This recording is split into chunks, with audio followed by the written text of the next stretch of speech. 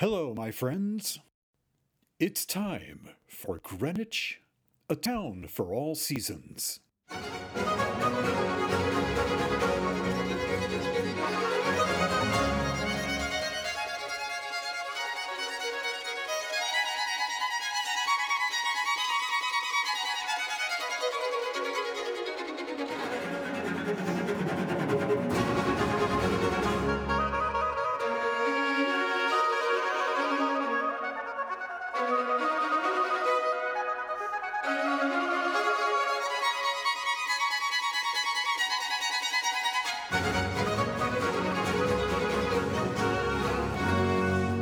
Well, ladies and gentlemen, wherever you are, I want to welcome you to the 17th of June, 2022 episode of the Greenwich, a Town for All Seasons show podcast, hosted by me, Jeffrey Bingham Mead, a direct descendant of the 17th century founders of the town of Greenwich, Connecticut, long known as the Gateway to New England.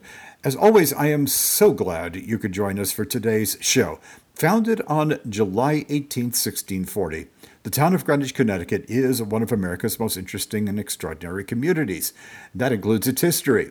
This weekly podcast show is dedicated to exploring one of America's most notable and dynamic communities, a special place that we call home. Now, whether your roots go back nearly 400 years here as mine do, or even 400 seconds or somewhere in between, whether you are here to stay or just passing through, we welcome you with open arms, and we're glad that you have come here. You're part of our history, so congratulations. That's really great. All right, now the Greenwich, a Town for All Seasons show podcast is made possible by Mr. Peter F. Alexander, landscape architect of Site Design Associates, the Long Island Sound Institute, the Ambassador Museum, United States of America, and the Captain M. J. O'Connor of Jeffrey Matthews Wealth Management, and listeners like you everywhere.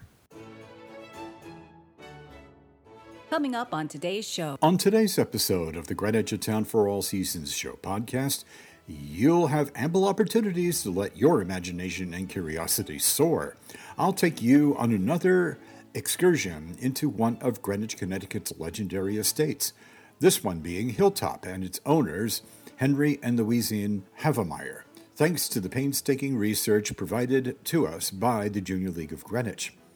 We'll continue our journey into Greenwich's history through Judge Frederick Augustus Hubbard as he guided his readers in 1932 along the west side of Greenwich Avenue. Now, in Crimes and Misdemeanors, that's the segment of the show where we continue our observances of the founding of the Greenwich Police Department 125 years ago.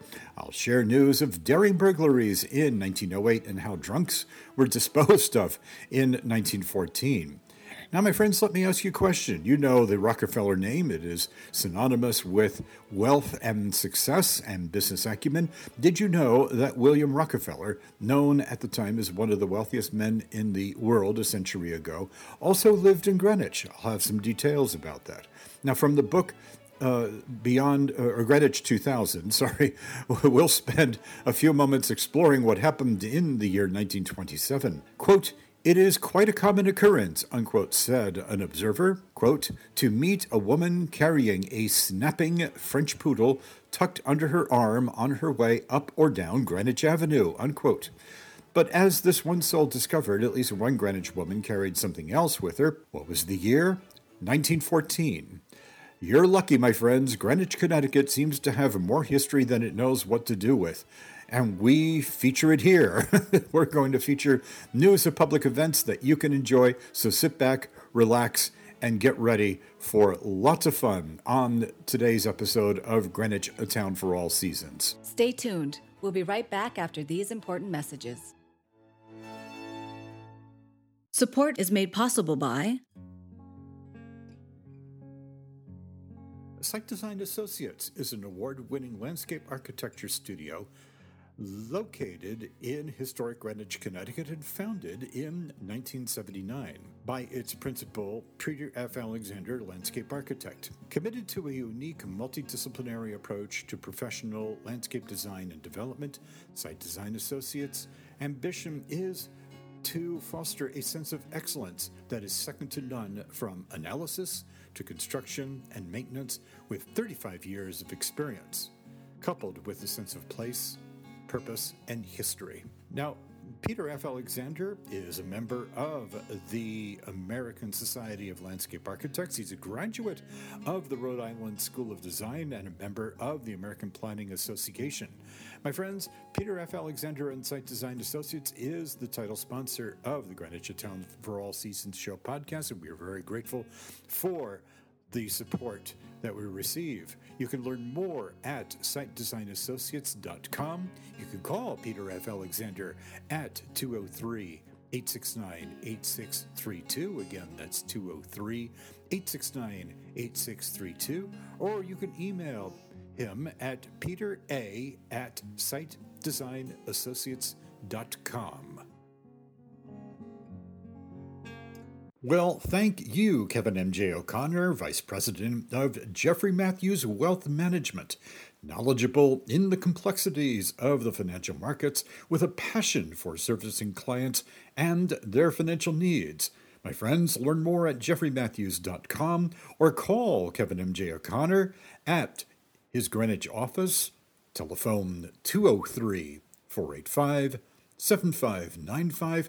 Again, that's Kevin M.J. O'Connor, his Greenwich office at 203-485-7595. A special project of Site Design Associates and its principal landscape architect, Peter F. Alexander.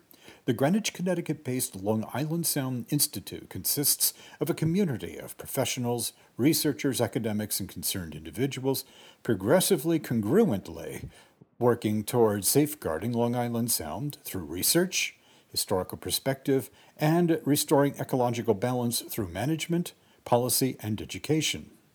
The Long Island Sound Institute's aspiration is to promote modern planning and the implementation of the most up-to-date technologies available to conserve Long Island Sound for future generations. Long Island Sound Institute's studio is at 2 Greenwich Office Park West. To contact the Institute, email lisihi2023@gmail.com. That's lisihi2023@gmail.com. Or call area code 203-869-8632. Again, that's 203-869-8632. There are many ways to serve our country. A select number of individuals are nominated to serve as U.S. ambassadors in countries around the world. Their diplomatic assignments are vital to the U.S. maintaining peaceful and working relationships with global governments. The Ambassador Museum, United States of America, is based in Greenwich, Connecticut. AMUSA is in the process of organizing and implementing a virtual ambassador museum. This facility will be a tribute not just to the ambassadors, but also their families, experiences, and the millions of lives that have been affected by them. Its goal is to correct the stereotypical idea that large donors are the people who are selected as ambassadors of the United States, and the notion that some in the State Department make a career out of being an ambassador. To learn more about the Ambassador Museum, United States of America, go online to amusa.info. That's amusa.info. Call 203-347-4604. Or you can also write to P.O. Box 5002, Greenwich, Connecticut 06831. Well, chartered in February 1959, the Junior League of Greenwich has played an impressive role in fostering valuable projects and services for the Greenwich, Connecticut community as no one has ever done before or since. Now, one of those projects years ago was the research and publication of a book that I strongly recommend to you. Its title, The Great Estates, Greenwich, Connecticut, 1880 to 1930. Now, a very good friend of mine who unfortunately is no longer with us, that would be the late town historian William E. Finch Jr., referred to this period of our history as, quote, the flowering of Greenwich, unquote, an age when the word Greenwich became synonymous for the word millionaire. Now, the Great Estates book is available to borrow from the Greenwich Library System. I believe that you can purchase copies from the Greenwich Historical Society's gift store, or you might even find it on your favorite online book vendor. Now, today I wanted to share with you one of these great estates from the book. The principal owner is a name very familiar to us in Greenwich, Connecticut. His name was Henry Osborne Havemeyer. You've probably seen the Havemeyer building, Greenwich Avenue and Arch Street. Well, there's that Havemeyer name there, and also Havemeyer Lane and what have you. So without any further ado, let's get started. The name of the estate, by the way, was Hilltop. Henry Osborne Havemeyer, who lived 1817 to 1907, is remembered today primarily for two reasons. First, for his career in the sugar business, for which he was called the Sugar King, and second, for his art collection, remarkable not only for its size and variety, but also for the quality of the objects included in it. These two facets of the man deserve attention, especially during the last 24 years of his life. This period began with his marriage in 1883 to Louisiane Waldron Elder, and she lived from 1855 to 1929. She was a most interesting woman. Louisiane's name was originally Louise, but as Henry Havemeyer had previously been married to her aunt, whose name also was Louise, she changed hers to Louisiane in order to avoid confusion. Well, that's clever. Havemeyer adored his second wife, influenced greatly by her, especially where art was concerned. He provided her with virtually anything she wanted. At the time of their marriage, his father's sugar factory in Brooklyn, founded by his grandfather, a German immigrant, was prospering. He and his brother inherited it, along with several $1 million in 1891, and Henry's shrewdly brilliant operation of the business produced additional fortunes in the years that followed. He had been the chief factor in the organization of the American Sugar Refining Company as a trust, and in his successful campaign against the Arbuckles, whom he defeated for control of the sugar business, he displayed the energy and the resourcefulness that were considered to be typical of his career. His trust not only virtually monopolized the sugar industry for this country for many years, but was also in the forefront of most of the speculative movements in the New York stock market. For a time, it was commonly said on Wall Street that the market brought to the Sugar Trust as much profit as did the sale of sugar. Havemeyer combined his almost unlimited resources and aggressive nerve with his wife's lifelong love of art and her taste for objects not yet generally recognized as valuable or fashionable. The pair became a remarkable collecting team. The painter Mary Cassatt was an intimate friend of Louisiane Havemeyer, and her perceptive advice added yet another invaluable ingredient to their activities. Neither of the Havemeyers bought without the other's approval, but Mr. Havemeyer often gave in to his wife's whims and enthusiasms. By 1889, they had begun to buy from the Impressionists, many of them friends of Miss Cassatt. Their collecting passion spilled over into many other fields of art, and they bought Chinese porcelains and Persian lusterware, Venetian glass, Japanese tea jars, Ming bronzes, Renaissance and Oriental sculpture, rare manuscripts and prints, ancient and modern, and starting about 1900, they began to find paintings of old masters. The resulting collection, which was left to the Metropolitan Museum of Art when Mrs. Havemeyer died, is one of the most magnificent donations ever made to a museum of art. By 1889, with both their family and their fortunes expanding, the Havemeyers engaged the architect Charles Haight to design a massive and daringly simple house at 1 East 66th Street in New York. It was conspicuously unlike its fancier neighbors on the outside, and with the interiors done by the Tiffany Studios, bore no resemblance to others in fashion at the time.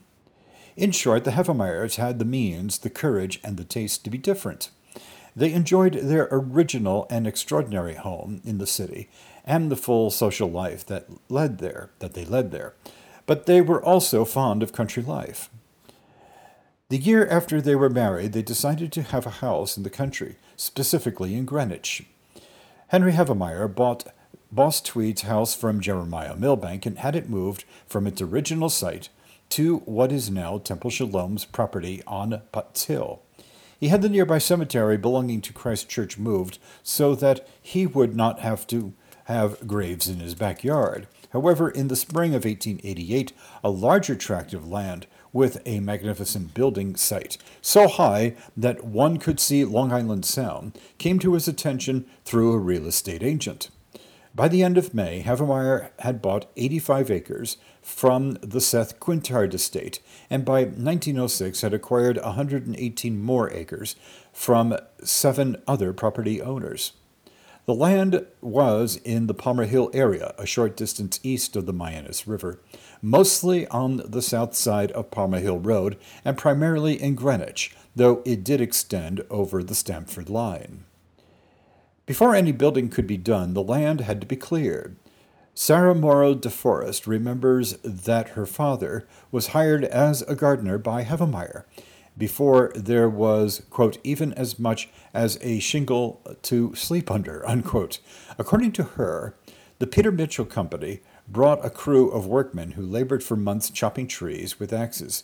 They cleared the enormous areas which were to surround the house as lawns and built stone walls on some of the boundaries.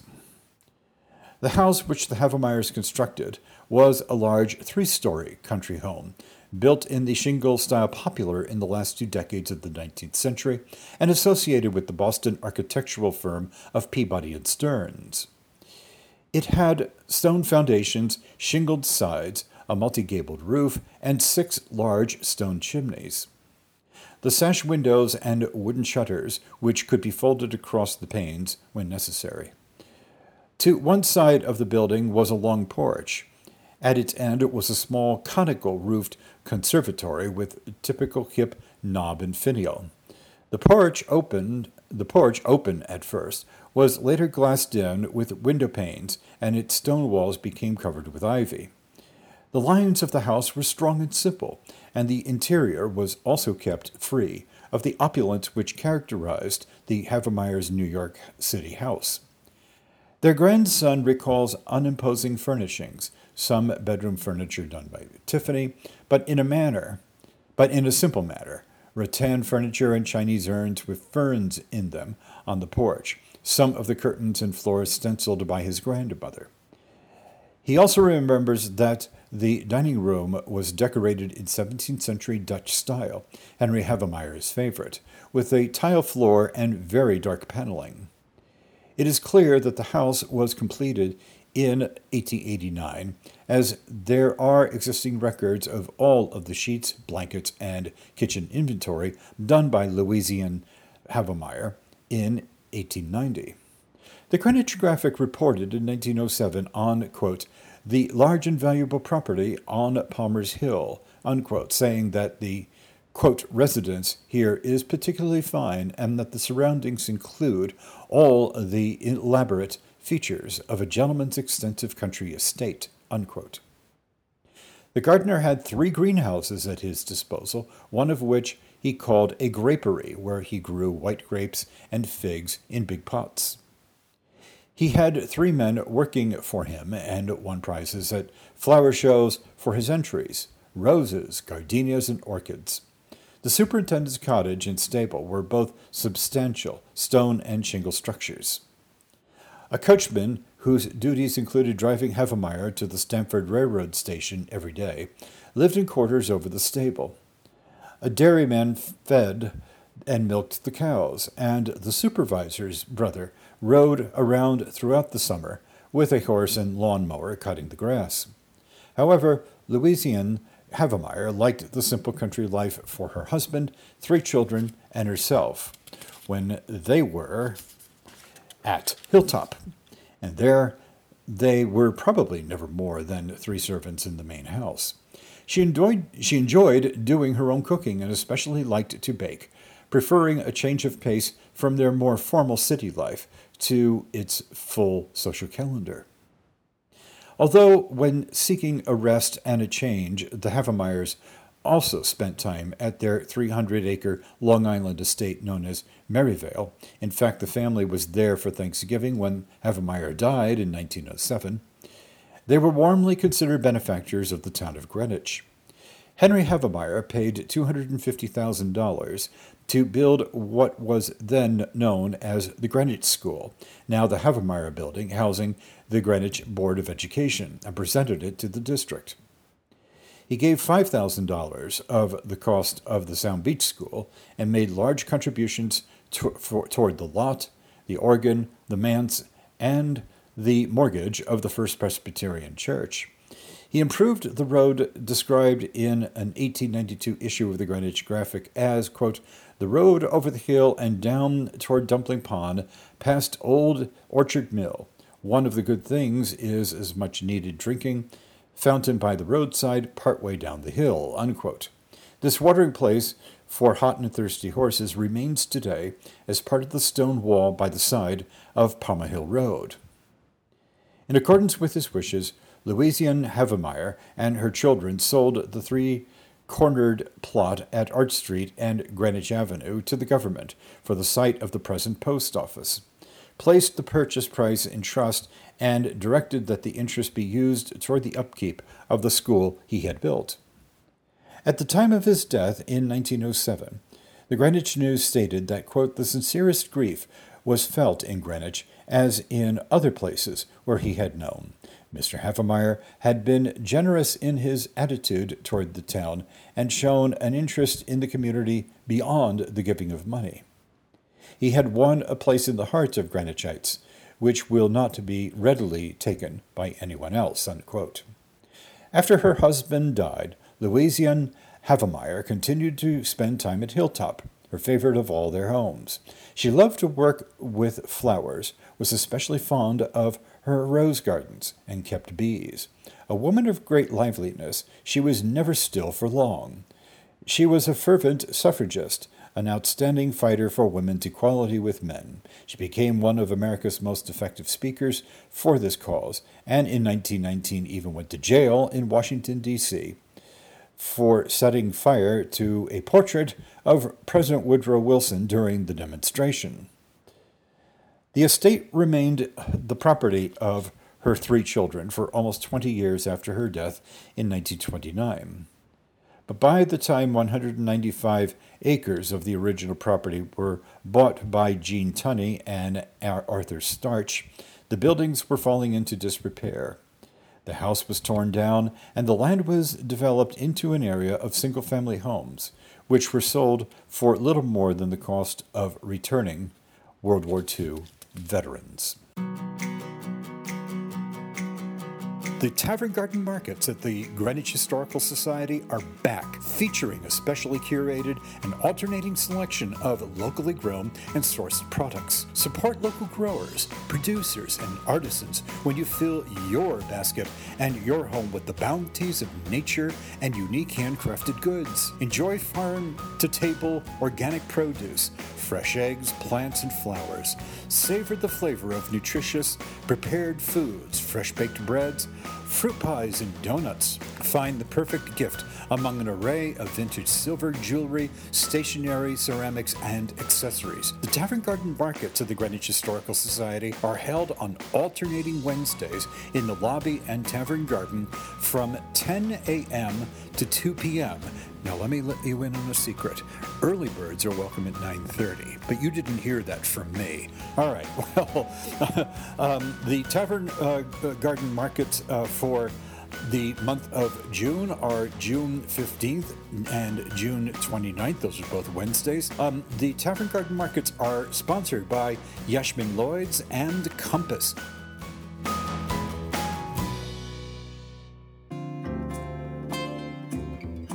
You're in for a pleasant surprise at Coffee for Good. Located in the 1856 Solomon Mead Italianate-styled stone mansion at 48 Maple Avenue, behind the Second Congregational Church, Coffee for Good has quickly emerged as one of Greenwich, Connecticut's top coffee houses. Its success is driven by a never-ending commitment to quality and inclusion. Coffee for Good shines as a unique nonprofit partnership between the Second Congregational Church and Ableists. It employs and trains people with disabilities through a self-sustaining platform so they can thrive in the community. The 1856 Solomon Mead House provides a 19th century style hip and unpretentious historical setting that evokes a setting filled with diverse people who are all inspired. Delightful staff, super friendly baristas, great coffee, pastries, and more. Coffee for Good provides free Wi-Fi, free parking, indoor and outdoor seating, with a relaxed local vibe that has become a popular study spot and destination for informal business meetings and gatherings. My friends, take it from me. The word about this gem has gotten around. Located in the historic 1856 Solomon Mead Italianate-styled stone mansion at 48 Maple Avenue in Greenwich, behind the Second Congregational Church, all part of the Putnam Hill Historic District and listed on the National Register of Historic Places. Coffee for Good is open daily, 8 a.m. to 5 p.m., except Sundays. You can learn more at coffeeforgood.org. Do you know what it means to have a vision of the future? A vision of a future situation can be based on what someone imagines or hopes it will be like is actually something that is hardly new. People have been contemplating the future for as long as humanity has existed. But you know what? We have an example of someone who contemplated the future of Greenwich, Connecticut from the year 1896. And I wanted to share this with you, thanks to a Greenwich graphic cover story article that was published on April 4th of that year. An, quote, ancient friend of one named Ezekiel Lemondale, we actually know him as Judge Frederick Hubbard, related a dream of a time 28 years into the future of Greenwich, Connecticut. So I thought that maybe I would share this with you. Again, this is dated from the year 1896. And let's see. Ezekiel Lemondale's ancient friend dreams a dream and sees a vision. Centennial celebration of Lafayette's visit. My ancient friend came over to the Lenox last night at Mr. Parker's special request. It was silent all around the house. Outside, the fog was dense, and the horn on Captain's Island and the deep groans of benighted steamboats made the office with its cheerful log fire seem a safe retreat. My ancient friend was more pensive than usual. The night before, he had, quote, dreamed a dream and seen a vision, unquote, and the dear old soul told us all about it, and this is what he said, quote, in August 1824, General Lafayette visited this town, and some of us agreed that the centennial celebration of that occasion should, if possible, be duly observed. Of course, none of us expected to be present, but the committee of arrangements, of which I was one, promised that future generations should be impressed with the importance of such a celebration. I was talking with my grandson about it last night, and all the children became interested and were impatient for the approach of the day. In their eagerness, they forgot the span of 28 years and all the changes that time will bring. They were only anxious to weave the garlands and sing the songs and applaud the speakers. They forgot that childhood days for them would be over, and only as mature men and women would they would perform their part in the celebration. And when they had gone romping upstairs, I sat by the fire and dreamed of that August day to come, when no doubt Greenwich will do homage to the memory of the great general whose aid made our success sure in 1776. As I sat in the silent room, I dozed, and in my dreams I saw the grand procession march and countermarch through streets where now the wildflowers grow, and upon the houses where numbers and letter carriers were going in and out. Quote, "What a throng up and down Greenwich Avenue! How these horseless carriages glided over the smooth street. Even the old Amargerome truck responded to the touch of the electric button, and held its course in the gay pageant. From Putnam Avenue and Field Point Road, south to the school, were streets and houses, a dense village with a outlook here and there one, and thereupon the Sound. To the north, as far as Round Hill, every knoll was covered with an elegant country home. Electric Park and far beyond was improved and beautified by a hand of wealth and the skill of the architect.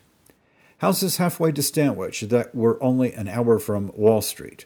Round Hill crowned with a great white hotel that greeted the vision for miles in every direction. A famous all-the-year-round inn at the corner of Millbank Avenue and Elm Street, where now grow tangled, untrimmed apple trees. A great summer hotel on Rocky Neck Point with an outlook upon Round Island and Field Point, just as they are today. A trolley to Round Hill and another to Stanwich, and electric engines on the Consolidated Road, and fare by family tickets to New York, 30 cents. A town population of 20,000 and a grand list of 12 millions. A village crowded, but all the outskirts graceful, picturesque, and dignified. A residence town, beautiful for situation and without a peer. And complete and universal system of sewerage and not a factory. No more churches, but more schools and more ladies' homes, or young ladies' college of every renown. Putnam Cemetery, no more in name, but the same noble hill, with its walks and drives and plots, scrupulously kept from its main tenant's fund.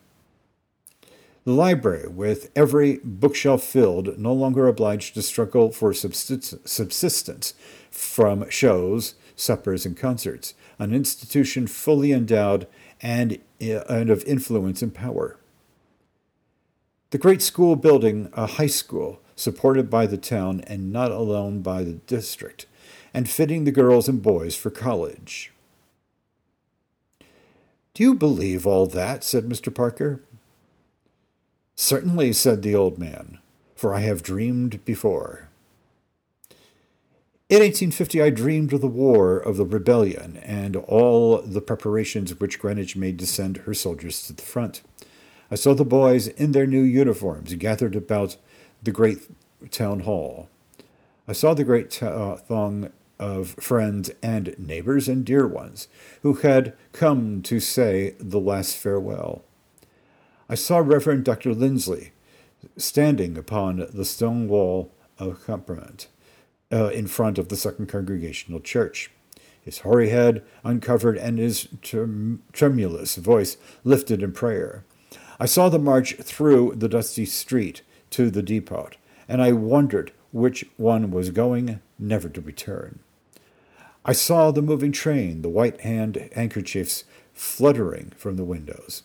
Well, it's that time again in this show where we hear from the one and only Judge Frederick Augustus Hubbard, who was a prolific and gifted writer, lawyer, and storyteller here in the town of Greenwich in the latter years of the 19th century and into the early years of the 20th. He used the pseudonym Ezekiel Lemondale when writing about what he called Cracker Barrel stuff.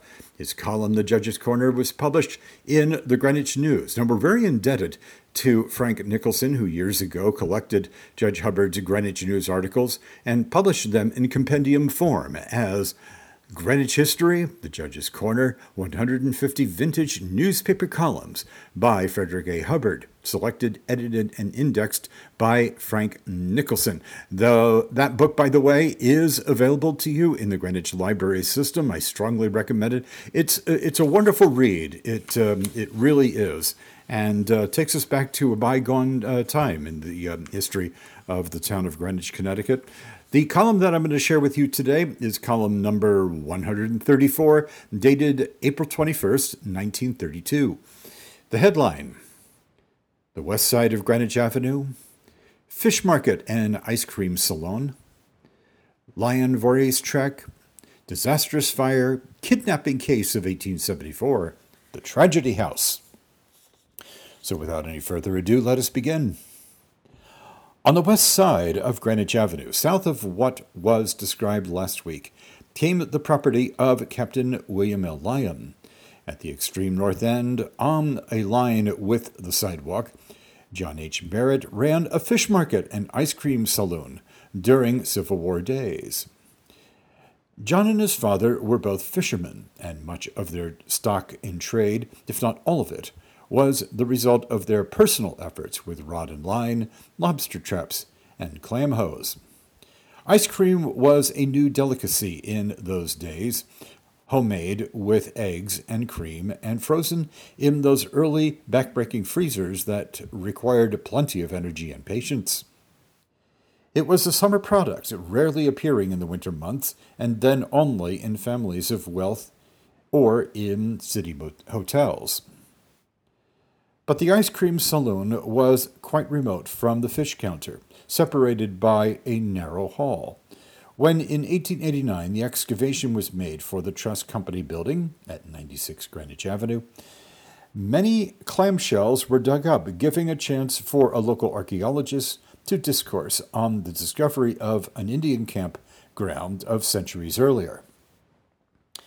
Many years before 1889, the John Merritt Building had been moved across the street, and as Elias S. Peck's plumbing shop stood there until 2 or 3 years ago, when it gave way to the new medical building.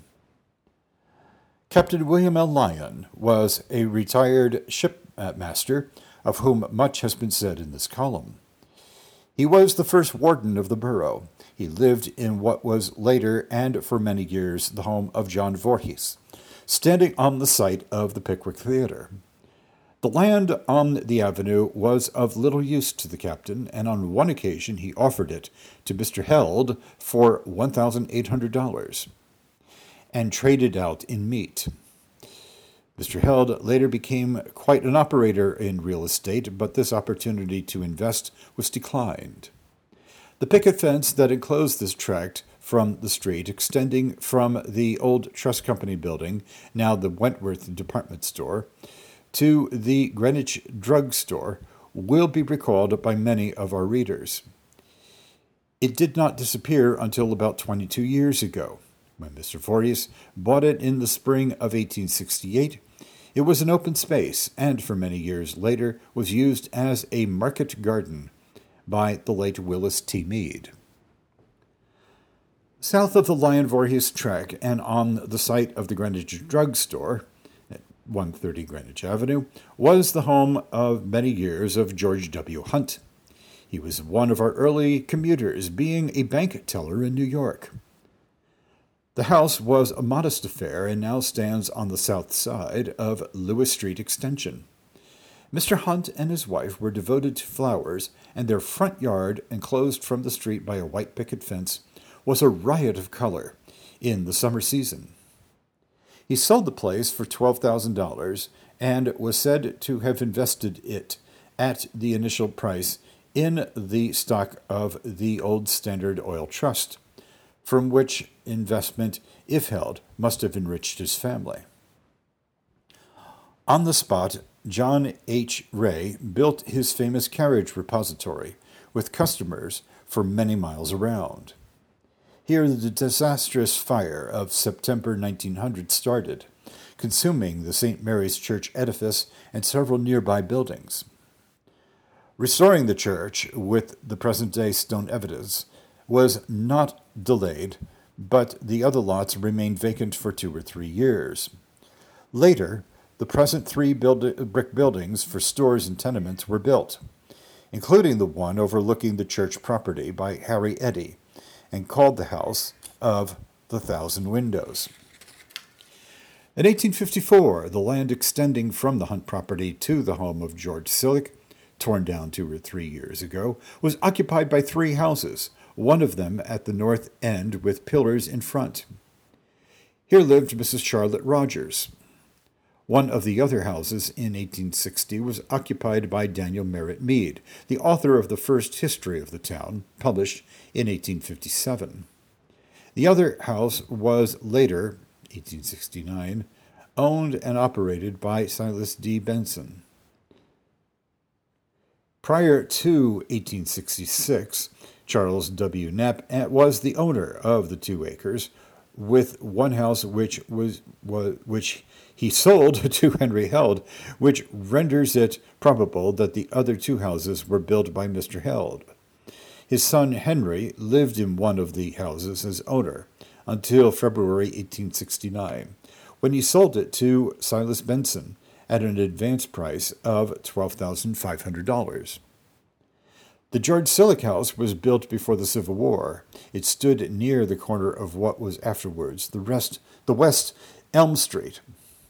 But for many years it was a dead-end driftway, affording an approach to William Henry Mead's carpenter shop, which occupied the site of Dr. Griswold's home.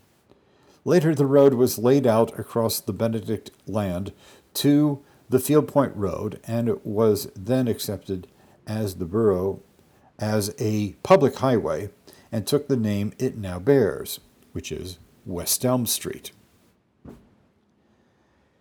In the year of the widening, all the land from West Elm Street to the Havemeyer School property was a part of the farm of Silas Merwin Mead.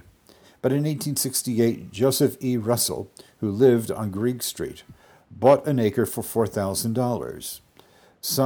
Sold some in the rear and built the large frame building with the dooryard stores south of the Trust Company building. That would be 240 Greenwich Avenue.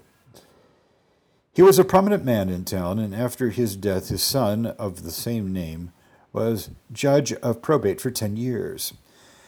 On what is now the parking space on West Elm Street, Mr. Russell built a carpenter shop, which was later moved to the corner and remained there until the present. Trust Company building was erected. After it was moved to the corner, the old shop was devoted to many uses.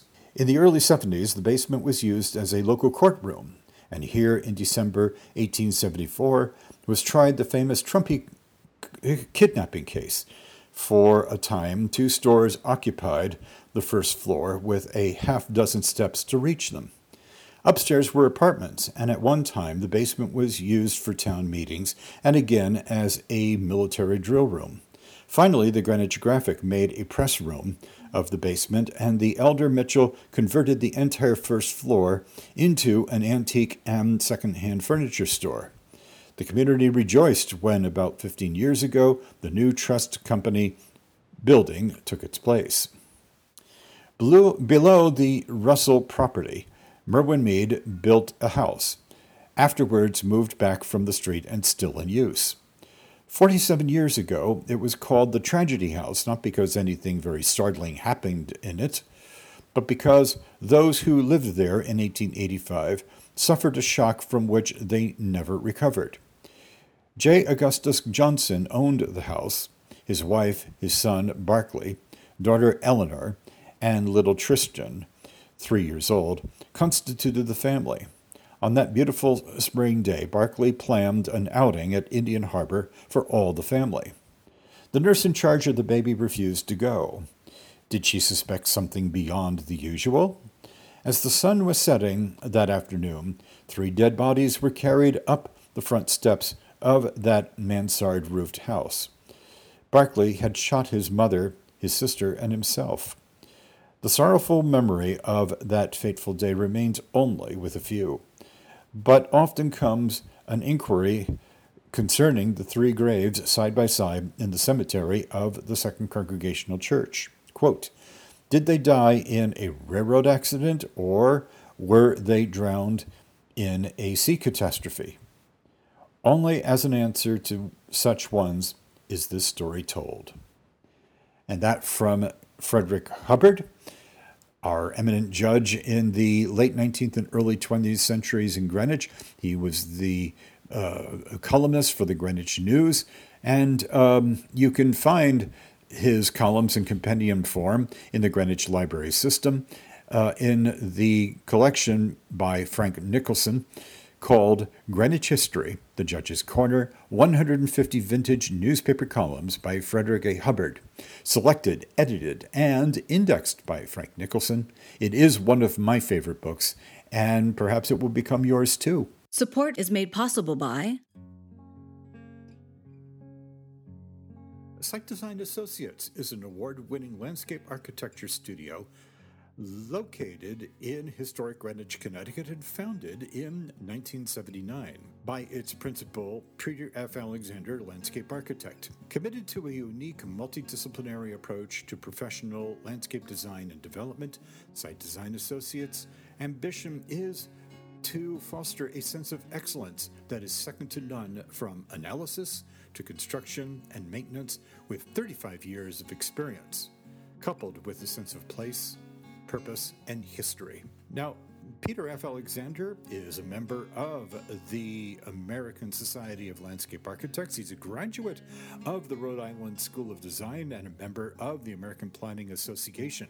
My friends, Peter F. Alexander and Site Design Associates is the title sponsor of the Greenwich A Town for All Seasons show podcast, and we are very grateful for the support that we receive. You can learn more at sitedesignassociates.com. You can call Peter F. Alexander at 203-869-8632. Again, that's 203-869-8632. Or you can email him at petera@sitedesignassociates.com. Well, thank you, Kevin M.J. O'Connor, Vice President of Jeffrey Matthews Wealth Management, knowledgeable in the complexities of the financial markets with a passion for servicing clients and their financial needs. My friends, learn more at jeffreymatthews.com or call Kevin M.J. O'Connor at his Greenwich office, telephone 203-485-7595. Again, that's Kevin M.J. O'Connor, his Greenwich office, at 203-485-7595. A special project of Site Design Associates and its principal landscape architect, Peter F. Alexander. The Greenwich, Connecticut-based Long Island Sound Institute consists of a community of professionals, researchers, academics, and concerned individuals, progressively congruently working towards safeguarding Long Island Sound through research, historical perspective, and restoring ecological balance through management, policy, and education. The Long Island Sound Institute's aspiration is to promote modern planning and the implementation of the most up-to-date technologies available to conserve Long Island Sound for future generations. Long Island Sound Institute's studio is at 2 Greenwich Office Park West. To contact the Institute, email lisihi2023@gmail.com. That's lisihi2023@gmail.com, or call area code 203-869-8632. Again, that's 203-869-8632. There are many ways to serve our country. A select number of individuals are nominated to serve as U.S. ambassadors in countries around the world. Their diplomatic assignments are vital to the U.S. maintaining peaceful and working relationships with global governments. The Ambassador Museum, United States of America, is based in Greenwich, Connecticut.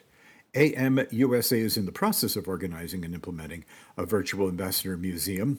This facility will be a tribute not just to the ambassadors, but also their families, experiences, and the millions of lives that have been affected by them.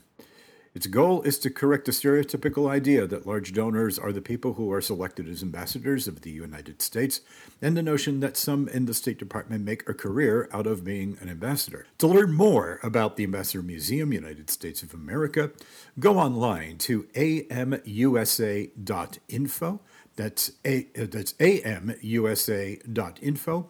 Call 203-347-4604. Or you can also write to P.O. Box 5002, Greenwich, Connecticut 06831. You know, the name Rockefeller is known throughout America. It is one that is synonymous with wealth and with success. Did you know that William Rockefeller, who in his time was one of the world's richest men, lived here in Greenwich, Connecticut? Well, it's true.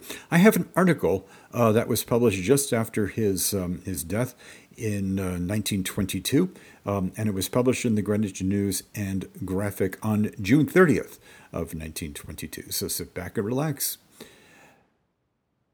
William Rockefeller, who died last Saturday at his home in Tarrytown, New York, aged 81, was a brother of John D. Rockefeller and reputed one of the richest men in the world.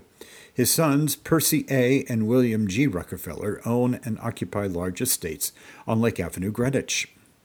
Mr. Rockefeller resided in Greenwich about 47 years ago, owning the present Wallen Estate on East Putnam Avenue and known as One Elm, quote-unquote. Many messages of sympathy were received at the home of his two sons here on Sunday and earlier this week. For many years, Mr. Rockefeller had been the active man in the Standard Oil Company and was one of the board of directors. He was also a director of the New York Central Railroad, and by his election to succeed the late Cornelius Vanderbilt, the greatest combination of railroad industries was made. He was a president of the Lincoln National Bank and a director of the Columbia Bank, being succeeded by his son William G. Rockefeller. Also a director in the Mechanics National Bank, being succeeded by his son Percy A. Rockefeller. He owned the old Aspinwall place near Tarrytown, which he bought in 1887 for $150,000. It contained about 790 acres. He made some improvements in the place, and the assessors taxed it at $2,189,000. He took the case to the courts and, after a long and bitter fight, won the case and succeeded in reducing his assessment so that he paid taxes on $343,775. His townhome was at the corner of 54th Street and 5th Avenue, another residence at 12 East 55th Street, and a cottage at Jekyll Island near Brunswick, Georgia. He was a trustee and director, many corporations, and made a gift of $100,000 to Wellesley College and another gift of $100,000 to the New Park Avenue Baptist Church. He was a member of the Metropolitan Union League, New York Yacht, Writing, and other clubs. In 1864, Mr. Rockefeller married Miss Elmira Geraldine Goodsell. Their children who are living are William G. Rockefeller, who married Miss Elsie Stillman, Emma Rockefeller, who married Dr. David Hunter McAlpin, Percy Avery Rockefeller, who married Miss Isabel G. Stillman, and Ethel Geraldine Rockefeller, who married Marcellus H. Dodge. Mrs. William Rockefeller died on January 17, 1920. Mr. Rockefeller first came to Greenwich in the summer of 1875 and for a year occupied the late Robert Meade's residence. In 1876, he built a large mansion on East Putnam Avenue, the tower of which was 120 feet in height. This place was later sold to the late L.V. Harkness, who, after making it his home for several years, had the house torn down. The property was then sold to Edwin H. Mulford, and a few years ago, Mrs. Natalie G. Wallen, wife of George S. Wallen, purchased the property, which she now occupies, a handsome residence being erected on the site. Now, where is that site today? I'm not sure, but someone told me that the location of that place was in the area where Whole Foods is on East Putnam Avenue. Now, if you have some information about this, I'd love to hear from you. And you know that you can contact me anytime by email at Greenwich, a town for all seasons, at gmail.com. I'd love to hear from you. Thank you. Well, what kind of a show would it be if we didn't touch upon crimes and misdemeanors? That's right. This is the part of the show where we talk about how things were not all that genteel and perfect back in days of yore. This particular, I have two actually today. One of them is from the Greenwich News, dated July 10, 1908. Daring burglaries. Well, if you're going to be in Greenwich, you might as well do it that way. 2 houses entered in the past week and valuable silver taken. 2 daring burglaries have been committed in the town during the past week. One was that of the Cup residence in Belhaven, occupied by Edward D. Farrell, a retired New York real estate broker. From this house, there was taken more than $5,000 worth of solid silver. The burglars made their entrance through a cellar window, which they pried open. The break was made sometime between 12:30 at night, when the family retired, and 7 in the morning, when the servants rose. The marauders stopped to lunch from the ice chest and to dispose of 10 bottles of beer and 2 bottles of wine. The home of E.C. Puncher of Coscob was entered the following night, and $200 worth of solid silver taken. The entrance was made here through an open cellar door. In both cases, the burglars disdained to take plated ware, and what they found they left scattered around. A significant fact was that both houses were outside the protection of the borough police. Not a break has been made within the borough police limits for nearly a year. Officer Fitzroy bested Depot Pest in a fight. This comes from actually July 10, 1914, and it goes as follows. Policeman Robert Fitzroy has been warmly commended by the merchants on Railroad Avenue and vicinity for having gotten rid of William H. Roberts, a common drunk and pest to businessmen of that locality. He had been annoying both the merchants and others by panhandling and spending the money thus secured on intoxicating liquor. Last year, Roberts, having been brought to the borough court repeatedly, had a heavy sentence put over him by Judge Burns, and given his preference of serving it or leaving the town. Roberts chose the latter and remained away for some time. When the change came in the local borough court, Roberts seemed to think that it was safe for him to return, and he has been rather conspicuous ever since. Officer Fitzroy was told by Captain Talbot to pick him up if he persisted in annoying Railroad Avenue merchants and have him brought to the police station. Fitzroy went after Roberts. He found him at the corner of Railroad Avenue and Mason Street. Roberts refused to move on. The officer, after acquainting him of his intention of making him move, touched him on the shoulder. Roberts made a grab for a bar of iron, and failing to secure it, he grabbed hold of the officer. Fitzroy had him down on the ground in a minute, and with his little blackjack taught Roberts a lesson which he will probably not soon forget, I'll bet. Roberts pled for mercy and agreed to walk to the lockup without having handcuffs on. On the way there, he begged for mercy. When brought into the borough court, Judge Ferris, knowing his previous reputation, made a 30-day sentence for breach of the peace and intoxication, and a 3-month sentence and costs for resisting an officer. He suspended the 30-day sentence so that when Roberts gets out of jail 101 days hence, there will be a sentence hanging over his head sufficient to cause him to either stay out of Greenwich or, if he comes to Greenwich, to behave himself. My friends, I'd like to invite you on behalf of the Greenwich Historical Society to be a part of and to partake in its many programs now under the Discover Greenwich, creating a sense of place. Join the Greenwich Historical Society as it celebrates its 90th anniversary with a dynamic series of programs and events that promote a sense of place, spark dialogue, and inspire meaningful connections across our diverse community. Now, for information, or you can register for those programs and events, please visit greenwichhistory.org/discover-Greenwich. Let me tell you what some of these things are. This is really quite wonderful. On July 9th, that's a Saturday from 1 to 3 p.m., you can do a walking tour with Susie Baker over at Greenwich Point. That's on Saturday, July 9th from 1 to 3 p.m. Let's see, what else do we have here? Let's see. There's going to be a scavenger hunt on Sunday, July 17, 10 a.m. to 4 p.m., and that will be, I assume, at the Greenwich Historical Society campus. What else do we have here? Let's see. Oh, yes, Picnic in the Park series with Happiness is Catering, Bruce Park.